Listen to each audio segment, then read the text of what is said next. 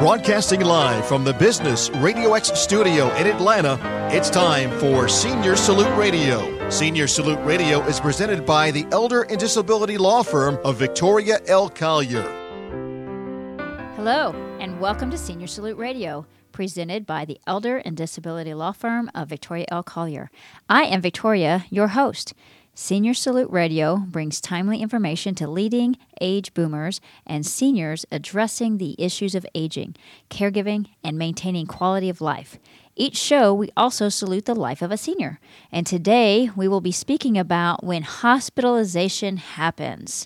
And with us to talk about that, we'll be speaking with Monica Gilbert, counselor at Georgia Cares, and Victoria Archibald, president of Care Patrol of Metro Atlanta. Thank you so much for being on the show.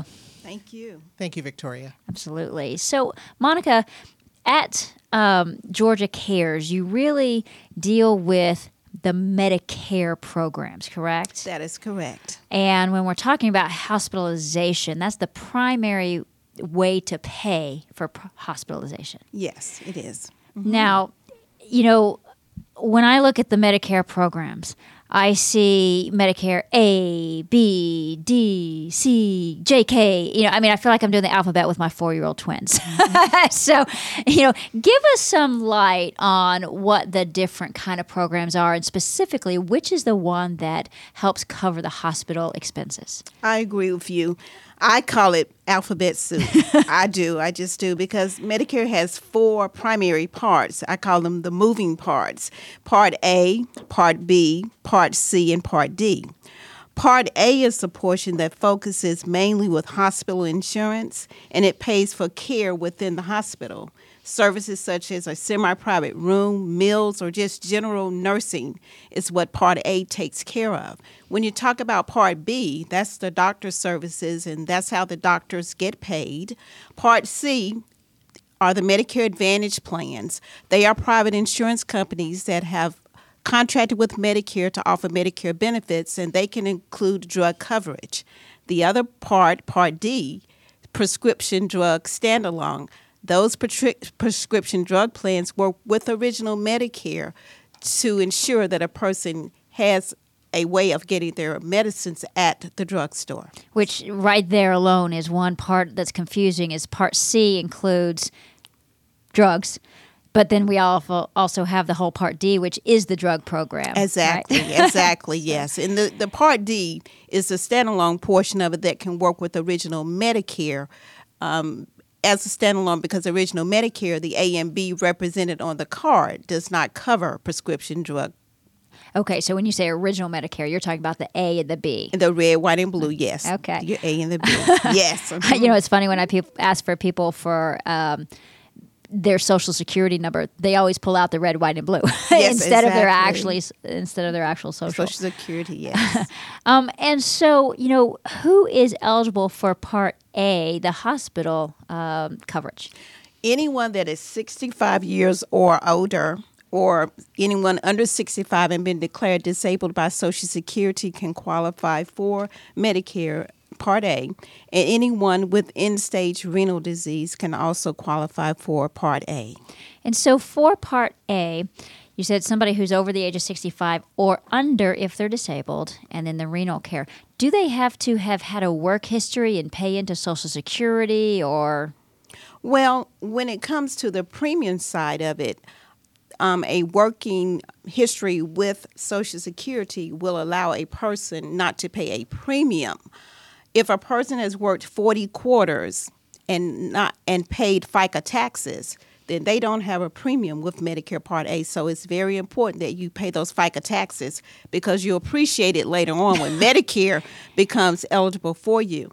But if you've worked less than 30 quarters in 2014, you're paying $426 a month for a Medicare premium Part A. Wow. And if you're have worked 30 to 39 working quarters, you pay $234 a month in 2014. So it's very expensive, that Part A premium, if you have not paid your FICA taxes within with that 40 quarters. And that's so important for people to know that A, you still can get it. And I won't say B because I don't want to confuse people with Medicare B. But Exactly, yes. But one of the things that comes up for me in my practice is when someone is taking care of their parents and they stop working and then they don't pay into the system for a while, or, and maybe ever again, that they may have stopped short of those 40 quarters to take care of a spouse or a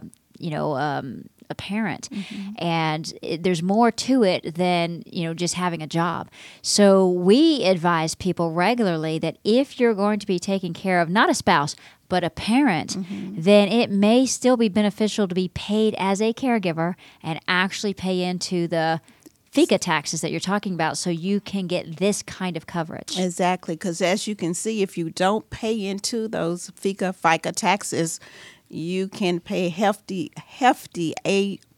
Part A premiums when you become Medicare eligible. Is there an option to be uninsured for Medicare A? Hospital insurance? You can be, but you don't recommend it? No, I don't recommend it. No, not at those prices, no. And so let's just talk about Medicare B for a second. Okay. Medicare B also has a copayment. But that one, whether you've paid into the system or not, you actually have a premium that comes out of your Social Security check, or you have to pay it directly. Is that correct? Exactly, yes. Medicare Part B is not optional.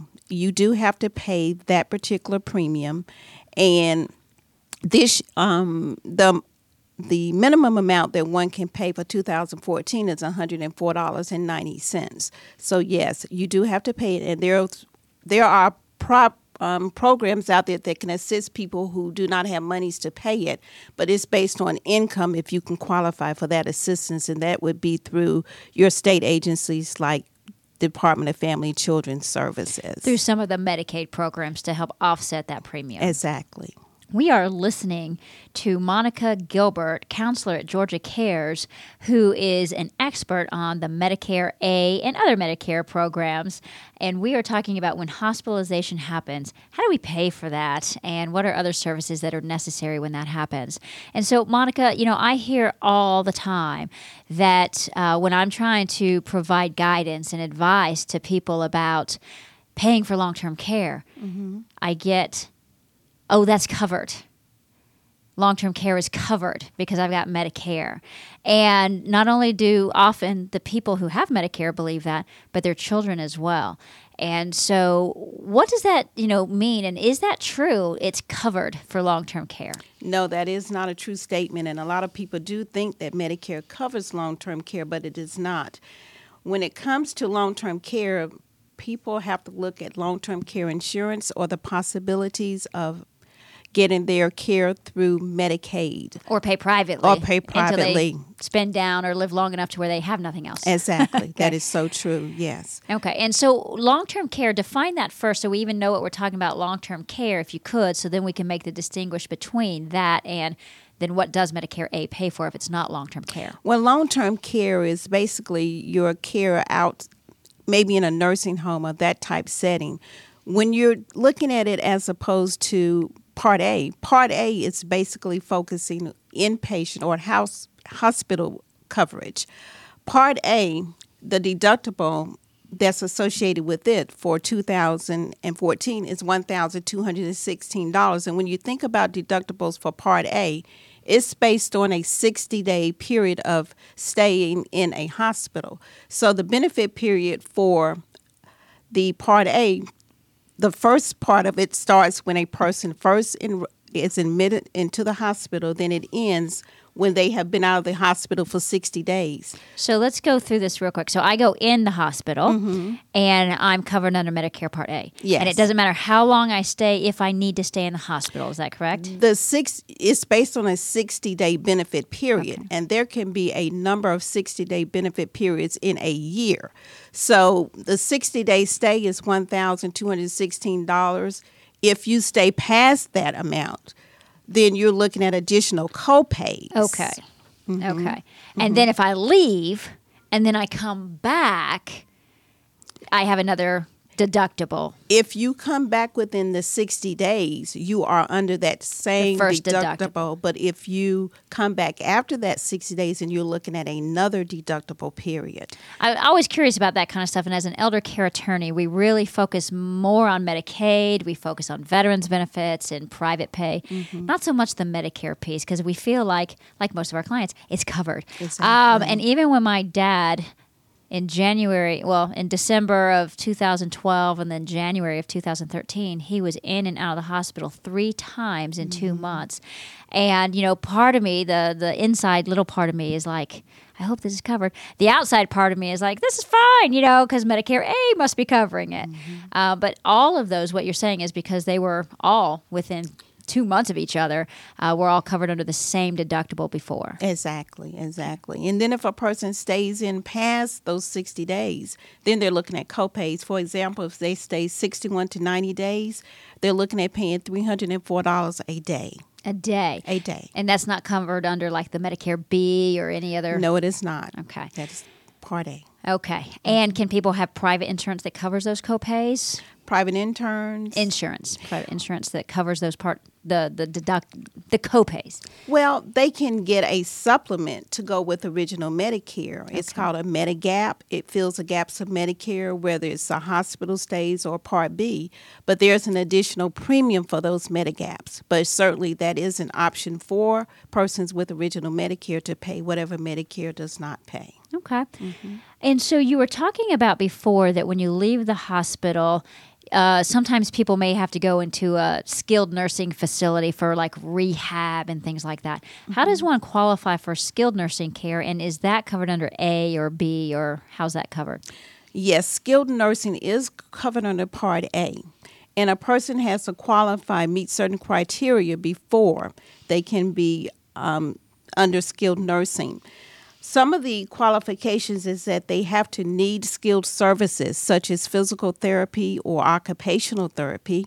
They have to be inpatient in a hospital for at least 3 consecutive days, and they have to be admitted into the skilled nursing facility within 30 days after leaving the hospital, and the skilled nursing facility must be Medicare certified. So let's talk about a few of those things you mentioned. Okay, all right. One is they have to be in a hospital, admitted to a hospital for 3 days before going to the skilled nursing facility. Exactly. Now, there's 2 things I want to ask you about that, to the extent that you can comment. And one is, it feels, at least over the last 5 years, that hospitals are trying to rush people out before that 3rd day. So at 2 days, they're out of here, so that they then don't go on to get rehab care. Has that, at Georgia Cares, have y'all seen a trend of that kind? Well, Victoria, we don't really get into that piece of it. We have another part of our agency, really Medicare would be the ones that probably that question could be asked of, or, other parts of Age-Wise Connection, because our basic focus is just to help people to get in the services that they might qualify for A and B as far as paying premiums and things like that. Help them enroll, yes. Be educated, help them enroll. Exactly. That's the portion that we really concern ourselves with, and I really can't answer that question for you. So then I'll just bring up to others. I'm not asking for a question here, but others is the other trend that we've seen is that they may go in and they may even stay 3 days, but they're under observation mode instead of truly admitted under what would qualify under Medicare. So with that being potential trends, is there any kind of education or advice that people can get on how to make sure they're actually under a Medicare qualifying stay at the hospital versus an observation stay? Well, it's based on the way that is written. If the doctor says that you're admitted into the hospital, then that would be the start of your benefit period as they stay in the hospital. But if it's just observation, then it is noted as that, an observation. And so they should just be asking when they go in which way they're being admitted. Exactly. Okay. Exactly. We are talking about when hospitalization happens and how to pay for it, and Monica Gilbert is sharing with us information about the Medicare A program. And so, Monica, I have some clients that say that they are getting home health care services and that it's being all paid for through Medicare A, I think, or just Medicare is what they say. And, some of them say that they've been having it for a year or two, and that just seems so wonderful, but also unusual to me. So can you explain to us the home health care services part of Medicare? Okay, home health care is under Part A, and the doctor has to put a plan together for you for home health care. And you have to have specific skilled service needs like physical therapy or occupational therapy. You must be homebound. That means that you can leave the home, but it's challenging for you to do so. You may need a cane or a wheelchair to move about. So, but they're not just driving all over the place, going to parties and dancing. Exactly. Okay. Not just all over the place. And really, the skilled nursing takes place in a facility, whereas home health care takes care of those same qualifications or services, but it's just taken care of at the home. And the home health agency must be certified from Medicare in order to provide that service to someone with home health care. And so when they're getting that level of care, the skilled care that they need, does the program also help cover then the homemaker services? Because often when we need physical therapy or occupational therapy, we can't keep our house in order. No, Medicare Part A does not pay for homemaker services, basically for the skilled part of it, and the homemaker services would be on the beneficiary to pay for those type of services. Medicare does not pay for that. Okay. And then the last type of service I want to talk about that is covered by Medicare is hospice care. When is that covered, and under what programs would that be covered? Hospice care is basically focusing on terminally ill persons and their families. And if a person's probable expectancy of life is 6 months or less, then they can qualify for hospice. And the doctor must certify the period of care, and the hospice must be provided through a Medicare-approved agency. So those are the criteria for someone who can qualify for hospice care. And is there any cost for that? The only cost would be for $5 copay for hospice medications. That's the most that a person would pay.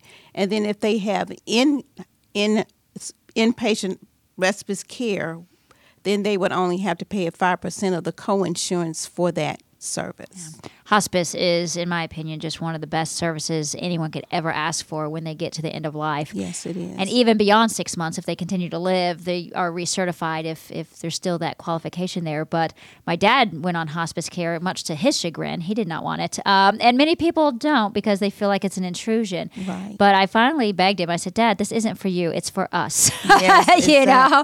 And but they provided his oxygen. They provided his medications and certainly the care as well. So I definitely recommend that. And I tell people all the time, it's free. Why not have an extra set of eyes and hands looking at the situation here? So when can people enroll into Medicare? Is it at any time that they want to? Well, when it comes to enrolling into Medicare, it's 6 months before your birthday, the month of, and 6 months after. And that takes place for Social Security. A lot of people think that you call Medicare to enroll into Medicare, but it is Social Security. So it's 6 months before you turn 65 and 6 months after you turn 65 within that 12-month window. No, it's 6 months before, the month of, 3 months before, the month of, and 3 months after your 65th birthday. So window of 6 months. Yes. And you call Social Security to enroll, yes. not Medicare. Not Medicare, exactly. Okay, and so when someone calls to enroll and they are getting those booklets that say Medicare and you, and they seem like they're really good booklets, although I haven't in a long time sat down from beginning to end. Anyone can get those who's going on Medicare, right? They certainly can, and they are. It's a wealth of information in there, but trying to maneuver through it is difficult. So that's why Georgia Cares is available to help with that. I was about to say, it is a wealth of information, but why do people still have so many questions? Why do I, as a lawyer, still have so many questions? Because it's a difficult process. I sit at my desk every day and I learn something new about Medicare, just constantly learning something new. So we can help to maneuver through it, though. And Monica, how can people contact Georgia Cares to get more information? Our contact number is 1-866-552-4464, option number 4, or on the web, www.mygeorgiacares.org. Thank you so much, Monica, for sharing all that wonderful information. Thank you. I know I've learned a thing or two, but if I sat next to you, maybe I'd learn something every day. You are listening to Senior Salute Radio, presented by the Elder and Disability Law Firm of Victoria L. Collier. And now we are going to be talking with Victoria Archibald, speaking about care patrols of Metro Atlanta, post-discharge care, and preventing readmission. Thank you, Victoria. Thank you. You've got a beautiful name. I agree. Tell me about Care Patrol, first of all, and what kind of business is that? Yes. Well, Care Patrol was established 20 years ago by a social worker, Chuck Bongiovanni. Chuck was asked to help a client who had been improperly placed in a nursing facility by her daughter. The daughter did not know that there were other options for her mom. And so Chuck was brought in and assessed the situation and found the correct care option for the mother. Today, there are over 120 Care Patrol offices throughout the United States, and there are 2 offices here in the greater Atlanta area. We help families find assisted living, independent living, memory care, and in-home care. Okay. And how do you mentioned that the original owner, helped with someone who was inappropriately placed. Mm-hmm. How do you do an assessment as to what would be the appropriate environment, whether that be in-home, independent living, assisted living, or memory care? Excellent question, Victoria. What happens is when we receive a referral or a lead, we contact either the patient or the family member, and we sit down and we do what we call a care discovery or a needs assessment. And during that process, we're looking to find out what the level of care needs are for that particular individual. We're also determining the person's financial resources. We're determining if the person has certain geographical preferences. If they live in Lilburn, we're not going to try to find them a community in Stockbridge. So we're going to try to... Speaking of that, not to cut you off, but to cut you off, I actually did meet with a family the other day that was way out in Monroe and was using a hospice company way down in somewhere not even close, like McDonough or something. And it was just a horrible situation because the travel just for the caregivers alone just made it horrible. So. Absolutely. So we're taking all of that information from the patient, from the client, and we're looking across our network of providers, 70 to 100 network of providers, and we're coming up with the best 3 or 4 options for the client. So you sit down with the clients. Absolutely. So this is not where somebody just calls in and says, this is my budget, this is where I want to live, and you just fax them or email them a list of places. You sit down with them. Absolutely not. Our mission is to provide the safest care options for seniors across America. And we really feel like to do that, we need to build a relationship with not only the senior, but with their families. There are times when we have to do the care discovery over the phone, but oftentimes, more times than not, we are sitting down face to face. The other important thing that we do is once we've determined the best 3 or 4 options, we actually tour the client and or the client's family to those communities. We've already visited those communities ourselves. We've also reviewed the care and the violation history of those communities, so we want to make sure that we're placing those seniors in a safe environment. I was going to ask you how you choose the network in which to refer because there's, a ton of Yes. them out there. Yes. And most of them are average to good, some are great, and some just are horrible. And Yes. some being closed down every day by the state, fortunately. Yes. So how do you choose your network? Well, we actually go in and we meet with the staff, with the management or with the owner if it's a small residential board and care, and we tour ourselves through the community. We also review the state surveys, so we know if that particular community has been cited for certain violations. We particularly pay attention to things like medication errors, substantiated complaints, and if we feel that through those that survey, and if those issues have not been addressed and corrected, then we would probably not tour our clients to that particular community. And do you also either call or encourage the client to call the ombudsman to find out if there's been any other reports through the state ombudsman? Absolutely, absolutely. We stay with our clients throughout the whole process. I mean, part of what we're doing is we're there to be an advocate and to provide education to the family about the process, about the community. And so we are not only placing them and walking away, but we're actually following up after they've moved in to make sure that they've adjusted to the community. And if there are issues, we encourage the families to either call the ombudsman or call Adult Protective Services, to call us, because we're there to be the advocate for the families. Sounds wonderful, and it sounds like you do so much. What is the training you've received to do this kind of work? Very, very good question. We are trained as certified senior advisors, and that training helps us to understand the physical, psychological, emotional, environmental, and financial aspects of aging in America. That credentialing is provided by a nationally accredited organization called the Society of Certified Senior Advisors. And isn't that like a 40 hours in the classroom training? Absolutely. That is exactly right. Plus another 40 hours or more prior to the classroom training. And we are required to maintain our continuing education credits through the society, as well as we are governed by a very stringent code of ethics as members of the society. Now, you are the president of Care Patrol of Metro Atlanta. How did you choose to get involved in this type of business?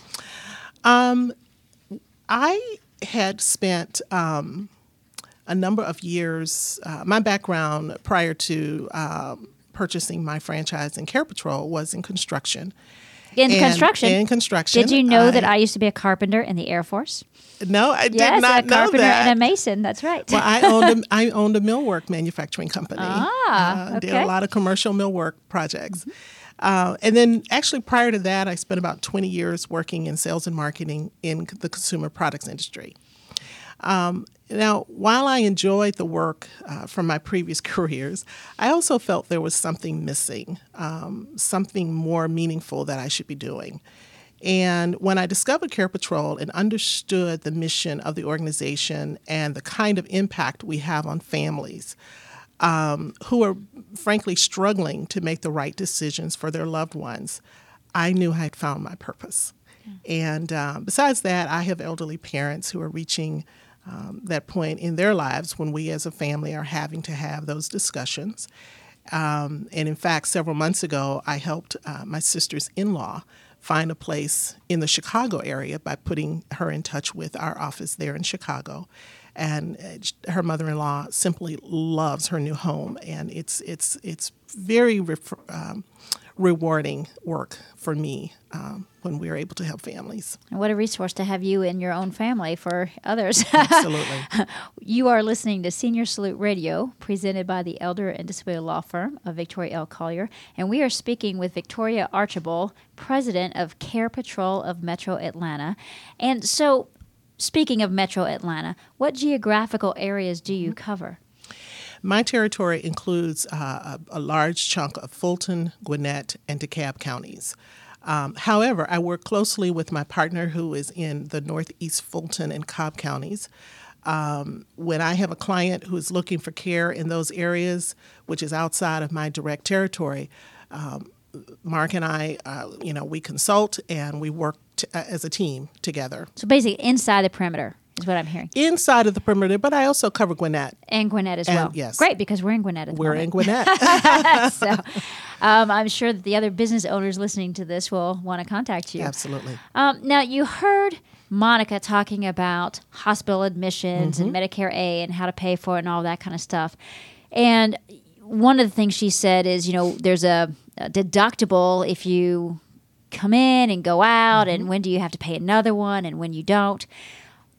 One of the biggest goals, I think, of the healthcare industry as well as people on a personal level is not to be readmitted. And so can you explain issues around hospital readmissions and how your company helps to minimize that from happening?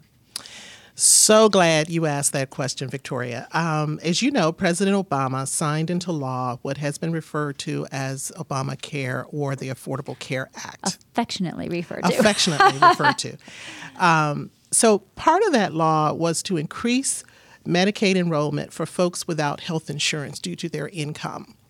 And that's the part, that has been discussed ad nauseum in the media. The part that has not been discussed as much in the public domain is the part of the law which is meant to reduce Medicare program spending.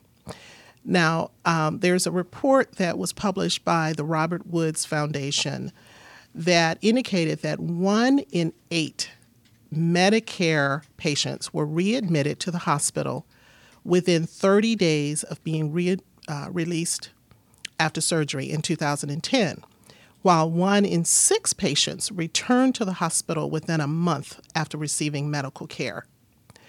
This report notes that while some readmissions are planned parts of a patient's treatment, many readmissions can be avoided and occur because of differences in patient health status, the quality of inpatient care, discharge planning, and care coordination.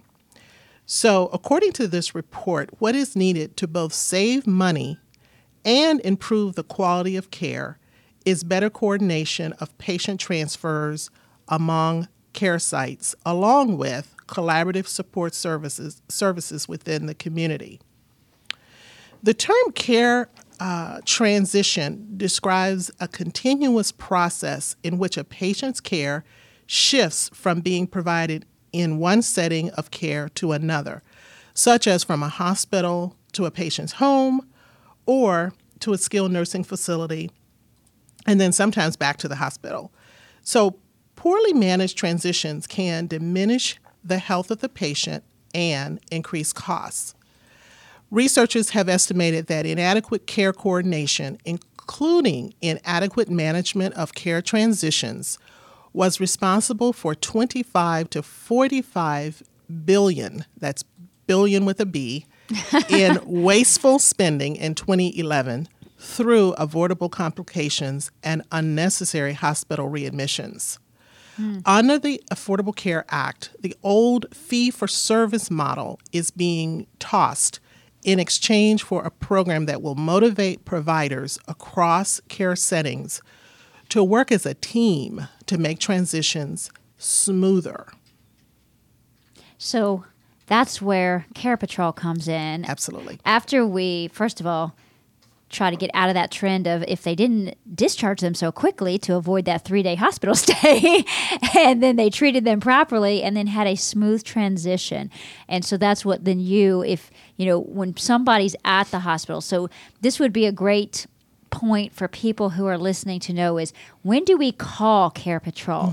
And this sounds like it's a crisis call, which is when people usually call anyways in a crisis. Absolutely. Would it be while they're in the hospital so you can help with that transition Sure. out versus Sure. they've transitioned and now what do we do? Absolutely. Okay. Actually, it would help to start even sooner than that. What we would like to tell the listeners are, start to put a plan in place right now before you go to the hospital. But I'm never going to need to go to the hospital. Why would I plan now for that? It would be amazing if that were true, but we all know that that is more than likely not true. What we can do at Care Patrol if someone is either in the hospital or about to go into the hospital or in a nursing home or about to come out of a nursing home is we can really help to recommend options that can become part of the continuum of care. The sort of traditional model is someone goes from home into the hospital, from the hospital into a skilled nursing facility or home. For rehab and then back home generally. Right. Yeah. If they need rehab, they go into a skilled nursing. If not, they go home. And oftentimes there's home health that will come in if they go home to help them with either rehab or other areas. And what we are recommending is that doctors start to look at including assisted living, even if it's a respite stay, if it's a short-term stay, as part of that continuum of care. Versus going home where there's very little supervision and oversight. Exactly. You are listening to Senior Salute Radio, presented by the Elder and Disability Law Firm of Victoria L. Collier, and we're speaking with Victoria Archibald from Care Patrol of Metro Atlanta. Well, it sounds like that while you don't provide the care, you're part of the care team. Exactly. And should be looked at that way. Exactly. And if you're part of the care team, then it just helps no matter where they are or where they're going or coming from, that this transition is going to be smoother because you're educated on what questions to ask, how to assess their situation, and then get the resources in place for them. That is exactly right. Great. So how can people get in touch with you Sure. at Care Patrol so that they can make sure their transition is smooth? Absolutely. They can call me at 404-583-1231 or visit our website, www.carepatrol.com. Wonderful. Thank you so much, Victoria. And I appreciate having both Monica and Victoria on the show. But now we're going to switch to my favorite part of the show. And this is the special moment where we salute a senior. And today we are saluting Julius Rainwater. And Julius Rainwater is an author, and he is a veteran. And the name of his book is Kiss Me, Soldier Boy. And Kiss Me, Soldier Boy is about America's beginning to now, the exciting rainwater adventures in America's wars as freedom survives through these centuries. In happiness and in sadness, this family struggles as ordinary people with sons protecting America's freedom. It is told as remembered and passed on from generation to generation. And essentially, Julius Rainwater's entire family of the generations had someone in all of the wars beginning with, I'm not sure beginning with which war, but I think World War I. And Julius himself is from a large Southern family. He was born in 1925. He spent his childhood days during the Great Depression years. Julius's service to our country in the 39 22nd Company of the U.S. Army Signal Corps during World War II qualifies him to tell this war story. Julius received his discharge from the Army in January of 1946. He now resides in Conyers, Georgia, with his lovely wife, Gloria Welch Rainwater, who has, since he wrote this book in 2011, has passed away. He completed his studies at Georgia Tech in 3 years, receiving a BSEE degree in electrical engineering, and most of Julius's career has been in the engineering fields. Several technical papers he authored have been published in leading technical journals as well. And I've read this book, and it's touching. It's essentially narrated from a grandfather teaching his grandson through just, how grandchildren and their grandfather spend time together anyway. And the grandson is asking lots of questions of granddad about his time in the war. And then it goes through the story where the grandson goes to the Iraq-Afghanistan wars. And so it goes through those generations. And I just want to leave this dedication and this honor for Julius Rainwater by reading his dedication to his book, Kiss Me, Soldier Boy, which can be found on Amazon.com. And that is, He has dedicated this book in memory of the author's grandson, David William Rainwater, who loved to try on my old World War uniform and to listen to my war stories as a young boy. History is David's first love. Sadly, he was killed in an automobile accident at age 18. I recommend everyone, especially those who love military history, to get this fictionalized version of Julius Rainwater's real story and share it with the other members of your family. You have been listening to Senior Salute, which airs at 3 o'clock on Fridays, and by visiting seniorsalute.businessradiox.com. You can also follow us on Twitter and like us on Facebook. I want to thank our guests and our listeners. We salute you.